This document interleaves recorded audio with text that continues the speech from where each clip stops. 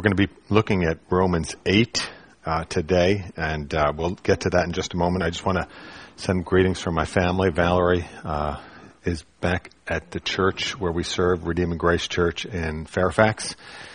Our son is going to a missions team meeting today that was mandatory. I'm going on the missions team too, and I was supposed to be at the meeting, but I explained to them that I was going to be here, and they accepted that. But it's down at Rancho 3M. Some of you have been there. We've been at Redeeming Grace Church for 3.5 years now, and we're really prospering in grace there. We still have our son Braden in high school. He's 15. Our oldest sons, we've been married now. We're celebrating 32 years next week. Thank you. And Tawn remembers when my first son was born. She remembers when I came back from my honeymoon because we worked together at that time. And so we do have some old relationships here. But we're doing well. We're prospering in grace. But, it hasn't always been so. There have been some tough years. And we're going to talk about, how you can trust God on the mountaintops and in the valleys, because He's the God. That's the message of Scripture. I love that we're in a Jewish Christian place because the message of Yahweh was He was the God of the mountains and the valleys. He's the God of everything. And our text today really presents that promise in a way that I hope ministers to you. I was thinking it would be great if we would all stand and maybe read this together. I put it on the screen for you, if we could put the verse up on the screen. And just read it out loud together, because this really, and read it and think about it as we're reading it, okay? This is the Apostle Paul, and he's anticipating questions, and he says, okay, let's read together. What shall we then say to these things? If God is for us, who can be against us? He who did not spare His own Son, but gave Him up for us all, how will He not also with Him graciously give us all things? Who shall bring any charge against God's elect? It is God who justifies. Who is to condemn? Christ Jesus is the one who died, more than that, who was raised, who is at the right hand of God, who indeed is interceding for us. Next verse. Who shall separate us from the love of Christ? Shall tribulation or distress or persecution or famine or nakedness or danger or sword? As it is written, for your sake we are being killed all day long. We are regarded as sheep to be slaughtered. No, in all these things we are more than conquerors through Him who loved us. For I am sure that neither death, nor life, nor angels, nor rulers, nor things present, nor things to come, nor powers, nor height, nor depth, nor anything else in all creation will be able to separate us from the love of God in Christ Jesus our Lord. And Lord, we do, together, we just lift our hearts to You. And as Albert prayed earlier, and as Kimberly prayed as well, Lord, lift the scale from our eyes. Help us to understand Your word. Help us to know of Your love and Your commitment to us. Lord, we don't want to work anything up this morning. We just want to invite You to make Your word clear to us. Illuminate it to our hearts. Allow our minds to understand it and our hearts to worship You as a result. That's our prayer, Lord God. And we ask these things in the name of Jesus Christ. Amen. And you may be seated. I was listening to Nathan's testimony, and the other gentleman, I don't know what his name is. I didn't hear his name, but I was just really edified. And then Holly came and read that scripture from Isaiah 6. And man, I just was so blessed by hearing the word of God. So I was ready to, I feel I've already been ministered to. But I do have a long history with the church. I was present at the very first meeting that Darrell and Tawn were at. It was in Middletown High School, I think it was. And it's great to see God still at work here among you. It's great to see you still allowing the Word of God to minister here and encourage one another, building your lives together on the gospel. As we come to Romans 8 now, you notice that the Apostle Paul asks a question at the beginning of the text. And if you are familiar with the book of Romans, Paul does this frequently. He'll teach a lot, and then he'll anticipate the questions of his readers, and then he'll ask a question, and then he'll answer the question. It's something he does in the book. Now, when we got to this text, we had already studied all the first 8 chapters of Romans. This is the end of chapter 8. So I'm just going to give a brief summary of what he's talking about when he says, what shall we say to this? If you think about Romans, okay, Romans 1, the gospel is the power of God for salvation to anyone who believes, right? Romans 2, but we're all guilty. None of us are right before God. But Romans 3, Jesus Christ has accomplished an amazing work of justification, so we can't boast. Romans 4, God has fulfilled his promise to Abraham, and now by his resurrection we're justified. Romans 5, okay, while we were still sinners, Christ died for us. Romans 6, the power of the body of death has been rendered powerless in those who believe. So we're now being made holy by Christ, remember? And then Romans 7, but the struggle's not over. We still fight against sin. And then the beginning of Romans 8 is just magnificent. There's no condemnation for those of us who are in Christ Jesus. But he's given us his Holy Spirit so that we can fight our sin, we can put it to death, and we can cry, Abba, Father, to him. And that's really important. But it says in Romans 8, there's this really sort of maybe verse that we don't necessarily memorize. It says, provided we suffer with him, in order that we may be glorified with him. Right in the center of the verse. And then he goes on to make these statements about our glorification. And I think as you think about all that truth, that magnificent truth, Paul is anticipating the natural fears and questions that the average person would experience hearing this good news. And maybe that we all experience as we think about the good news. And that's, can he really forgive my sins? I mean, I appreciated what, I can't remember the young lady's name who was just speaking, but can he forgive the things that I've done? Is this salvation good for me? And then, I even heard this echoed in the prophetic words this morning. What if something really bad happens to me? I appreciated what Nathan said. Will I have what it takes? Will this truth sustain me through the dark times? Is this big enough? Is this real enough so that the promises of God will be real for me and sustain me in the darkest times? How can we know with certainty that God will love us? And how can we know with certainty that we will make it successfully to the end? How can you know that Christianity is big enough for your life? And I think there are people here in different parts of life. Maybe you're in high school and you're thinking, well, when I go to college, I hear a lot of things about people going to college. Is God going to be there with me?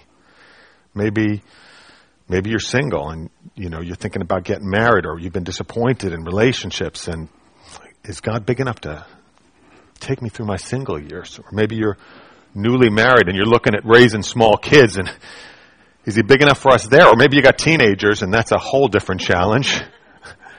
Is God big enough for you? Or maybe you're on the back nine of life and you're looking at, really what aging really is. Is God going to be with you, helping you make it to the end so that you can not only live for him, but die for him? The real question is this: can God be trusted? Can you trust God? So Paul asks a question, but he's really providing an answer to our questions this morning. With enemies within and enemies without, with life struggles, how can you be confident in the gospel? How can you be confident knowing the love of God and that you're going to make it to the end? So to answer this question, we're going to ask 2 questions of our text. The first is this: how can we be secure in our salvation? That's the first question. And the answer to that question is our first point this morning. And that's right from the text. Our salvation is secured by the work of Christ. There's just 2 points this morning. Our salvation is secured by the work of Christ. Paul deals with our questions, just a few short verses here, and he puts an exclamation point on the work of Christ that has taken 8 chapters to explain. He really does. He wants us to get the gospel. And I hope that as we go through this text, the gospel will be really clear and really meaningful to you in a way that he intends. So the first, to understand how he secures and saves us, he asks a series of questions. And the first is, if God is for us, who can be against us? You know, it's interesting that he asked this question in the way he does. Because if he just said, who is against you? Or if he just said, who is against you? You could easily say a lot of things, right? I mean, the flesh is against me, the world and all its allurements, the devil who's always accusing me. And I'm sure you probably in your life have some enemies. It's people that for whatever reason and wherever you are in your life. But he doesn't say that. He says, if God is for us, who can be against us? And that question is designed to make us think. It's to make us think about what God has done. And then he answers his question with a question. This is really interesting. Look what he says. Verse 32, he who did not spare his own son, but gave him up for us all, how will he not also with him graciously give us all things? Notice the words, his own son. Right earlier in this chapter, he said, we're his adopted children, right? He said, we cry, Abba, Father. We're his adopted children. And how can we, as God's adopted children, know that God's love is going to be there for us? How can we know that? I mean, we're just adopted, right? Well, he goes from the argument of the greater to the lesser. He says, how can we know? Well, if God did not spare his own son, but gave him up for us all, how will he not also with him graciously give us all things? God, the Son, the second person of the Trinity, he was alive with the Father forever and ever. Before the world was created, Christ existed in perfect fellowship with the Father. And he's saying, if God gave Christ to do all the work he's just been discussing, how will he not give us all things graciously? Now, that all things, so what does that mean? Some people have mistaken that verse and said, well, you can ask God for a Mercedes-Benz and he'll give it to you.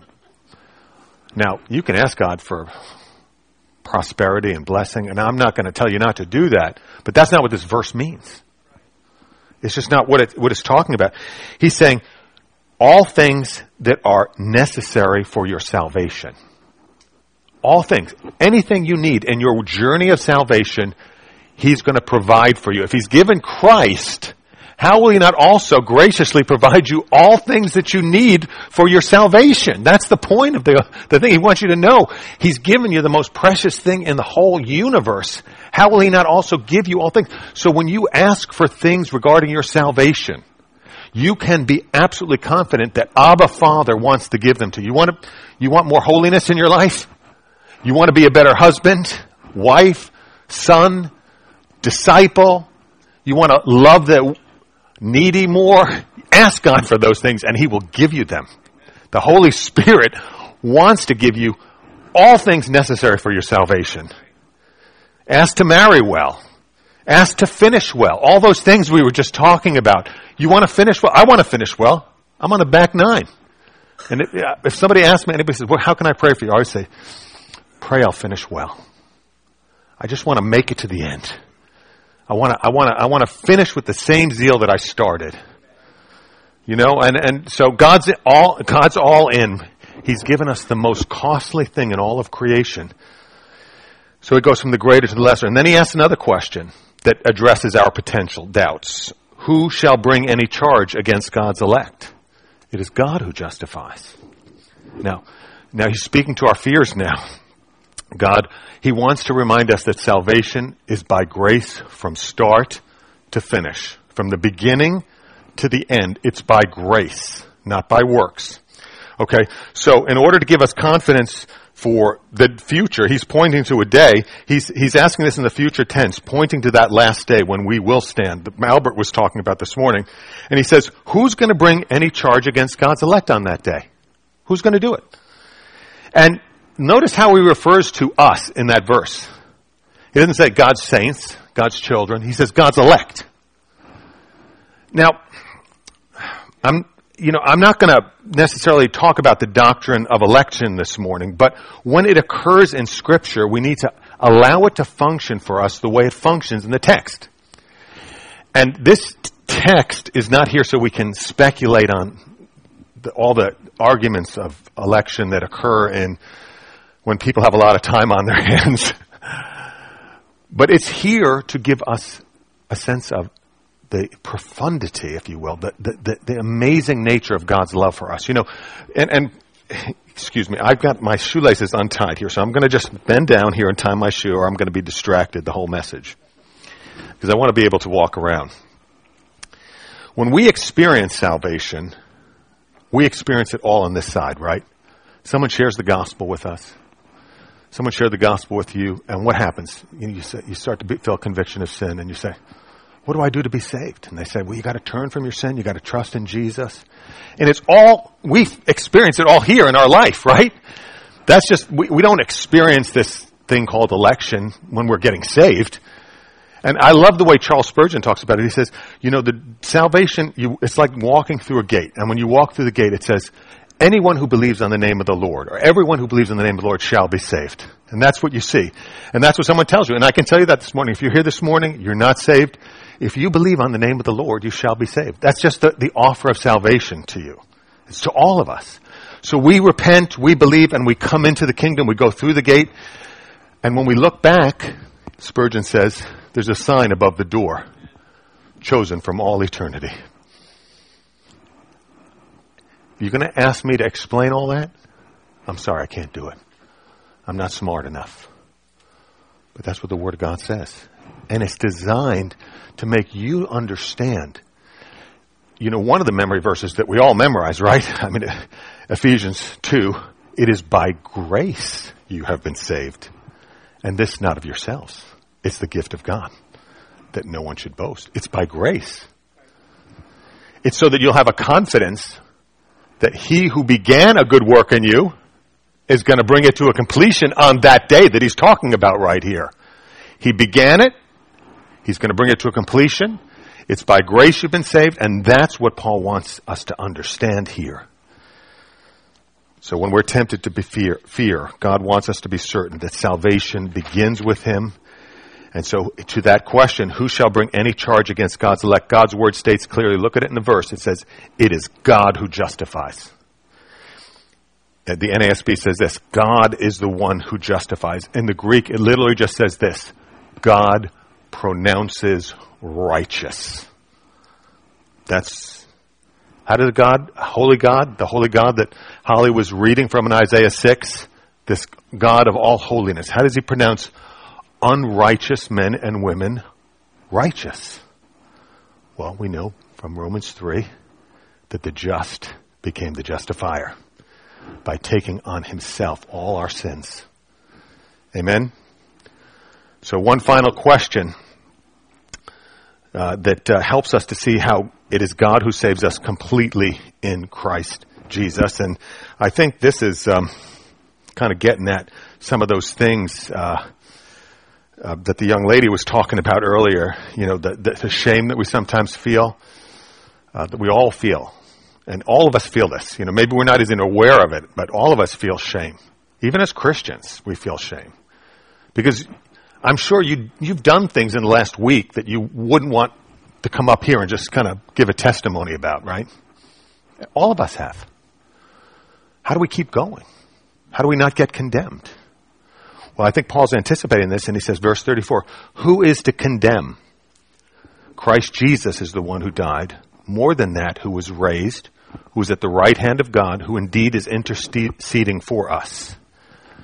Now, this is the heart of the passage right here. Now, it gets better after this, but this is the point. I just want to say, Lord, Holy Spirit, help us to get this. Help us to get this. And I hope every time you read this passage, I just hope that it comes alive to you. Who is going to condemn God's children in light of these facts? Who is going to condemn God's children in light of the fact that Jesus Christ came to the earth and he lived a sinless life. And more than that, he died an atoning death.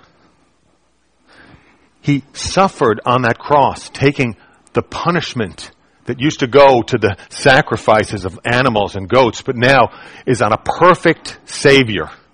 He took the full expression of God's punishment for our sins. But more than that, he was raised from the dead for our justification. And now he is seated at the right hand of the Father interceding for you. Who's going to condemn you now? What can condemn you now? If that is true, God saves us through the work of Christ. Now, if we had to earn this, if we had to preserve this, if we had to keep this based on our own works, if we had to get in based on our own wisdom, if we had to be smart enough or good enough, we would all have reason to fear. But here, our salvation is secured in what Christ Jesus has accomplished. And it is done. It is finished. It is clear. That's why you can trust God for your salvation, because Christ Jesus has accomplished it. So when the enemy comes and says, you're a loser, you just say, you're right. I am a loser. I can't earn my own salvation. I'm not saved on the basis of my good works or my continuing obedience. Now, obviously God wants us to obey. It's not just, this is not just a free hall pass that we can just sin all we want. No, because this is to drive us to Christ so that we love him. We're going to see that, how it calls us to respond with all of our life. When you get to Romans 12, 1 and 2, it's like, offer your bodies as living sacrifices in view of God's work. Live for him. That's what he's going to get to. But our salvation is secured by the work of Christ. Okay, now that's the first part of the equation. But can you be secure in God's love? Maybe he's saved you, but will I be able to, in my life, as I face diagnoses, as I face death? A friend of mine in our church went home to be with the Lord Thursday night. I'm doing his funeral on Thursday. I did another friend's funeral last year in February. This month, it was a year ago. She was 52 years old. Died of cancer. This man was 87 and lived a longer life. But someone said it this morning. When you think about our lives in eternity, what's the difference between 52 and 87? It's a blip on the screen. And I'm not saying it's not hard when it's hard. In some ways, it's harder on us when we have difficulties and people die young. That's really hard on the people that are left behind. So we're gonna talk about that now. How can we make it through? How do we know God's love? But as we do this, I want to just say something here, and that is this word conqueror. I want to define this word conqueror. If you look at our text here. I want to define it first before we go on, because I think when we think of the word conqueror, we think of sort of big things. We think of like William the Conqueror. We think of guys like Napoleon or Alexander or these different people who take over nations, and that's not always good. But conquering means it means to overcome enemies. It means to emerge victorious in the face of challenges. It means to make it through. And that's what I think Paul is getting at here. He's not talking about some big super thing. He's talking about life and the things we face in our life.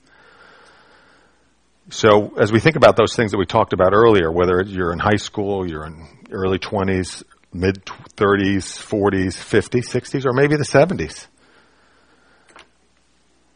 how can you grab hold and know that God's going to see you through to the end? Well, look at verse 35.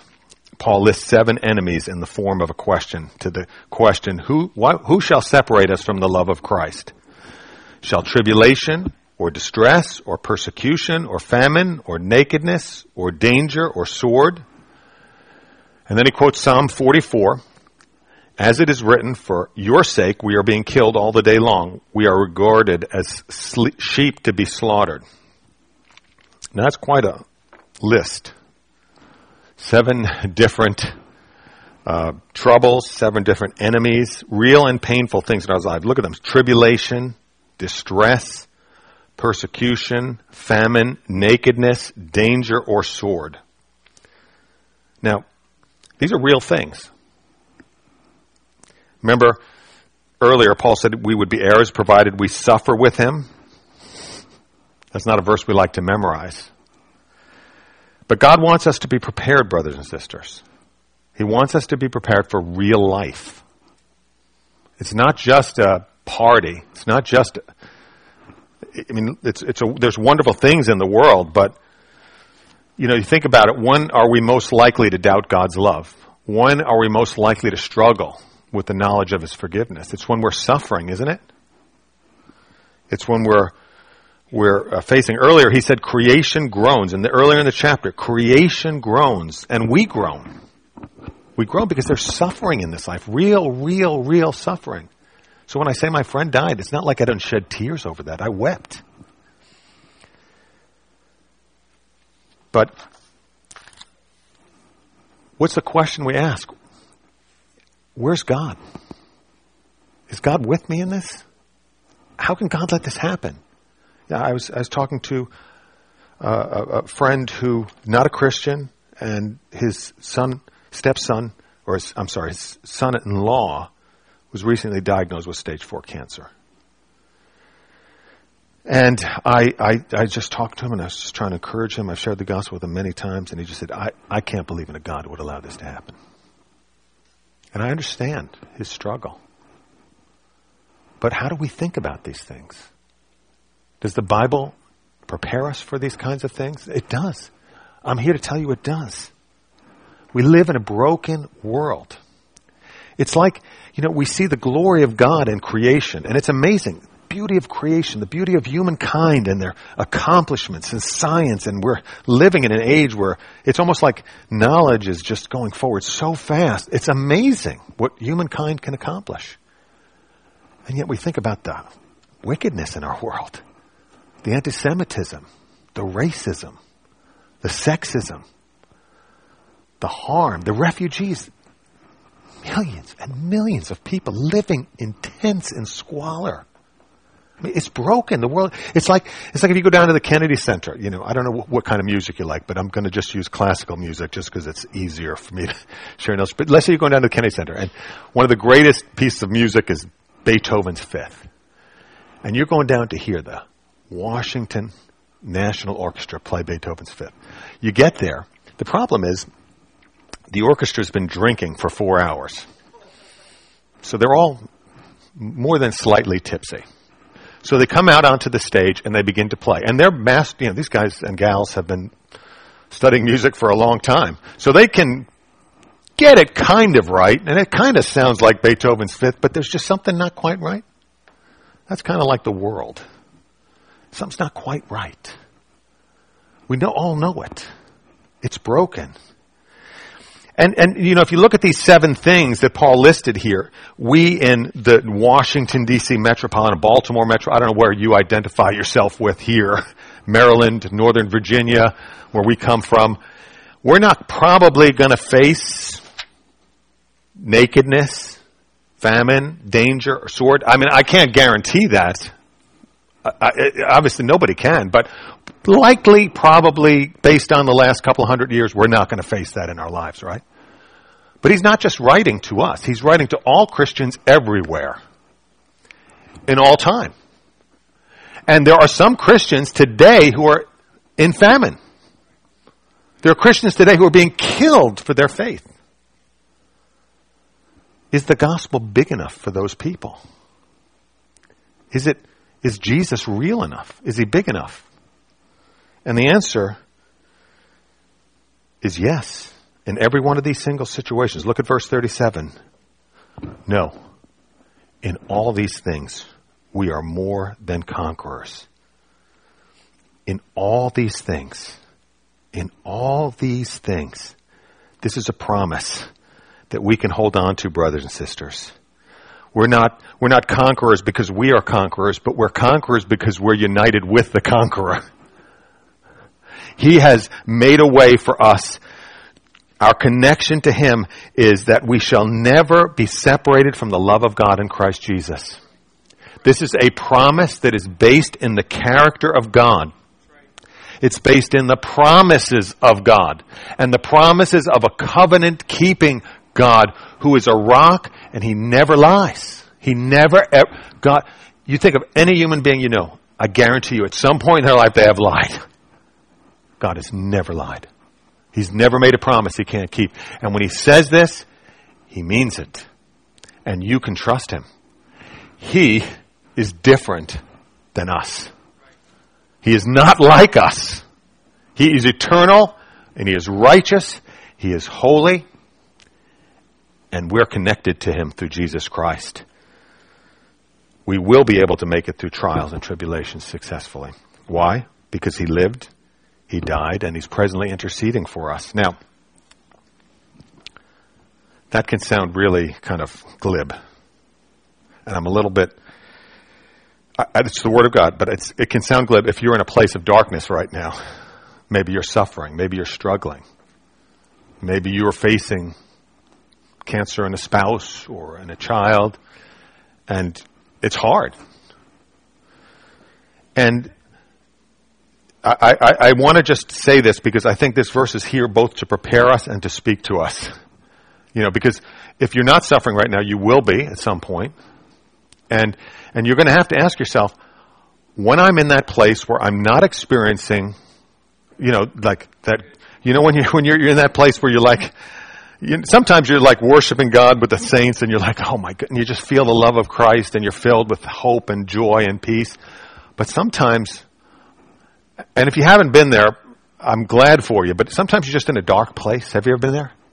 Like you can't get out of it. You're just like, your emotions are just dark.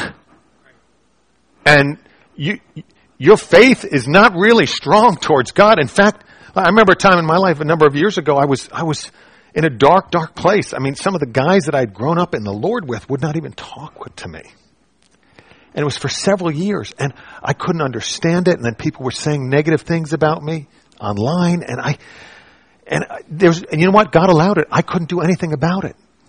But for someone who loves their reputation, like me, and that's not a good thing. I'm not saying that's a good thing, but God was going after me. He was after me, and he allowed me to be in this place. But I got to a place where honestly, I was doubting even my own faith. I'll be honest with you. I was like, is this real? Have I given my life for something? Is it really real? And right in the middle of that, one of my best friends becomes clinically depressed. And so he can't, I can speak and this is a strange thing to say, but in a certain way that was a blessing to me because I love this guy. He's like my brother. And I just immediately go into that feeling of I'm going to just walk with him and I'm going to stay with him and I'm just going to keep telling him the truth. And as I told him the truth, I kept saying to him, two things. God is with you and God is for you. I just kept saying that to him, even if you can't feel it. And there were things going on in his body and everything, and he couldn't get a hold of the truth, but I just kept saying, God is with you and God is for you. And I just kept praying. I kept reading the Word. I didn't feel like reading the Word, but I kept reading the Word because my friends said to me, this is where the body of Christ comes in. I said, I don't feel like reading the Word. They said, you need to read the Word because you need the Word. In the midst of your discouragement, you need the Word. And I was like, okay, thank you. Thanks for encouraging me. And I stayed in the Word. And I realized somewhere in that process, and I could go a lot longer on this, but I'm not going to because I want to finish the message. But I realized that verse in John 10, when I came to the end of myself, the Father still held on to me. He had a grip on me, and he wasn't going to let me go. There was nothing I had left, and I was still secure in his hands. And he met me, and he met my friend, and he's several years ago came out of that depression, praise God. Even in your darkest place, you can't outrun the love of God. If you climb to the highest mountain, he's still there. If you go into the depths of Sheol itself, he is still there. You need to remember that. when you face trials and you're not feeling God's love. God is still with you and He's still for you. And we need to remind ourselves of this. We need to encourage ourselves, because sometimes it's going to be you. Sometimes it's going to be your spouse. Sometimes it's going to be your kid. And you just got to say, no, God is real and He's true and He's never going to leave you and forsake you. Now, of course, this doesn't mean that we never suffer.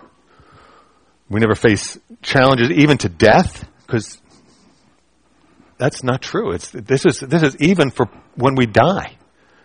It doesn't mean we're never going to suffer. It doesn't mean God's going to preserve our earthly lives.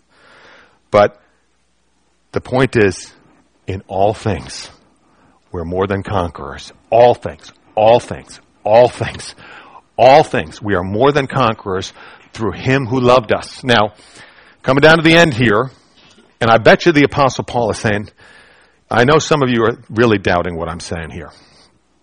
You're really having some questions. Is there a loophole? And if you know anything about computer programming, if you watched any of those TV shows like 24, the computer programmers leave a back door, so that if it ever gets stolen, you can get back in, right? Well, Paul wants to make sure there's no back door on this one. So he's going to make this last and final statement so we can close the door on our doubts. We can make sure he really means what he's saying to us. Is this really true? Well, look at verse 38. For I am sure that neither death nor life, nor angels nor rulers, nor things present nor things to come, nor powers, nor height, nor depth, nor anything else in all creation will be able to separate us from the love of God in Christ Jesus our Lord. He says, for I am convinced. Think about that. I am convinced. This is the Apostle Paul speaking now. I like it. The KJV says, for I am persuaded that. I am persuaded.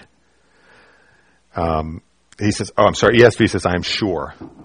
The KJV says, I am persuaded. The New American Standard in the NIV says, I am convinced. I am convinced. Are you convinced? Are you convinced yet? You need to be, because the symphony's coming to an end, and Paul wants to close the doorway on our uncertainty, our doubts. He wants us to convince us that God and His gospel can be trusted so that we can remain confident in the love of God. He began with a series of questions to allow us to understand that the work of Christ secures our salvation. And now Paul lists 4 pairs of things that communicate totality. These are things, and we're not going to look at all of them, but look at the 4 things. The height and depth, that's everything, right? He's trying to just say everything, and he's just listing things. But if you just look at the first 2, neither death nor life. That covers a lot, doesn't it? What about things present, things to come? It's everything up till now, right? Everything that's going to come. That's pretty good. Nothing. That about covers everything. And then he says this, nor anything else in all creation. And I like the way the New American Standard translates this. It really is the same thing, but just if you put it up on the screen there, look what it says. It says, nor any other created thing. The same thing, anything else in creation. But I think it's clearer here. Because what was before creation? God, right? Nothing else. Only God. Everything else has been created. So he's saying nothing in all of creation can separate us from the love of God in Christ Jesus. There's nothing. He means nothing. He's putting a slam dunk exclamation point on it. Nothing will be able to separate you from the love of God. And this word, be able to, is the same word, exact same word in Romans 1:16. Where it says, I'm not ashamed of the gospel, for it is able to save anyone who believes. It is the power of God. It is the power of God for salvation. So nothing is able to separate you when you believe in the gospel from the love of God in Christ Jesus. No, there's no power. in heaven or on earth that will separate you. Because why? Because God has accomplished it. He's done it. Do you see how it holds together? Nothing can separate you because he has saved you. He's done what needs to be done. And this work, this love is unrelenting. It's uncompromising. It's unremitting. It's unfailing. It's the work of God in Christ Jesus our Lord. Do you see his love? The work of Christ saves us, and the love of God in Christ holds us. Now, the work of Christ guarantees the love of Christ forever. So, sometimes when you see these passages, and it can make us feel like, okay, is this really true? Because there's no application here.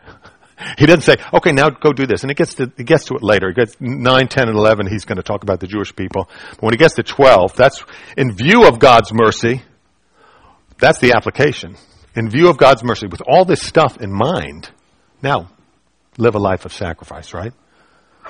So how do we apply this morning? I want to just give you a thought. You can think about it yourself and apply it to yourself, because that's really what God intends us to do. Read this text this week and meditate on it and think about how God wants you to apply this text. But if, as Paul says in 1 Timothy 1, that the goal of our faith is a clear conscience and love, right? That's the goal of our faith. Love. Don't we all want to be more loving? That's what it means to worship God, right? To love others. We love God and we love others. Well, how do we really do that? Well, what does John tell us? We love because he first loved us. And so the application of this verse is to believe that God loves you in Christ Jesus. And when you look at the cross and you think about the gospel, believe that is an expression of God's love for you, and to then look back at him and love him in response, and to worship him with all your heart and with all your soul and with all your mind and all your strength. That's Deuteronomy 6. That's where Jesus got Matthew 22:37 from. It's the message of the Old Testament to the New Testament. Love the Lord your God with all your heart, with all your soul, with all your... And and Jesus said, if you do that, you will love your neighbor as yourself, won't you? If you do it rightly.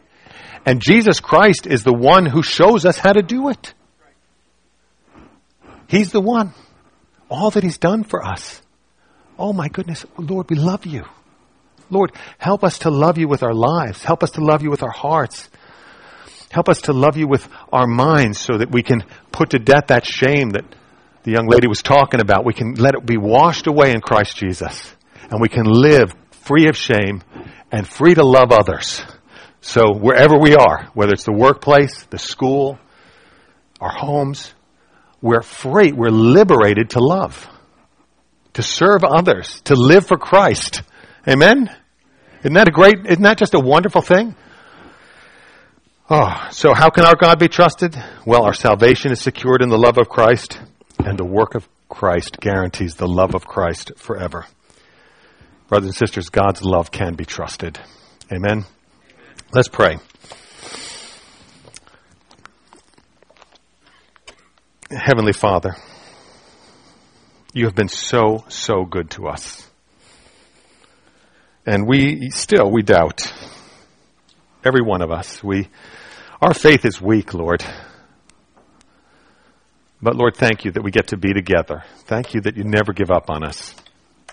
And thank you, Lord, for other imperfect saints like us that we gather together to encourage one another, to even hear testimonies of how you've worked in our lives, and testimonies like we've heard this morning of you're working here in our midst, Lord God. You're doing these things.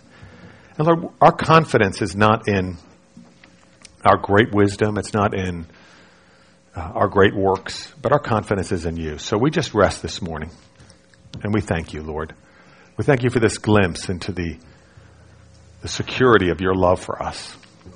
And we pray, Lord, for each person here, you'd help us to believe these things and to walk in the good of them, that you would make us more loving toward one another as a result, and that you would do that work that even Albert was and Kimberly were praying about earlier. You'd help us to be living to testify of the glory of Jesus Christ. in our world, in this broken world, Lord God. We're looking forward to you coming back. Maranatha, come, Lord Jesus. We ask you to come back, Lord. But until that day, Lord, let us live for you and worship you. In Jesus' name, amen.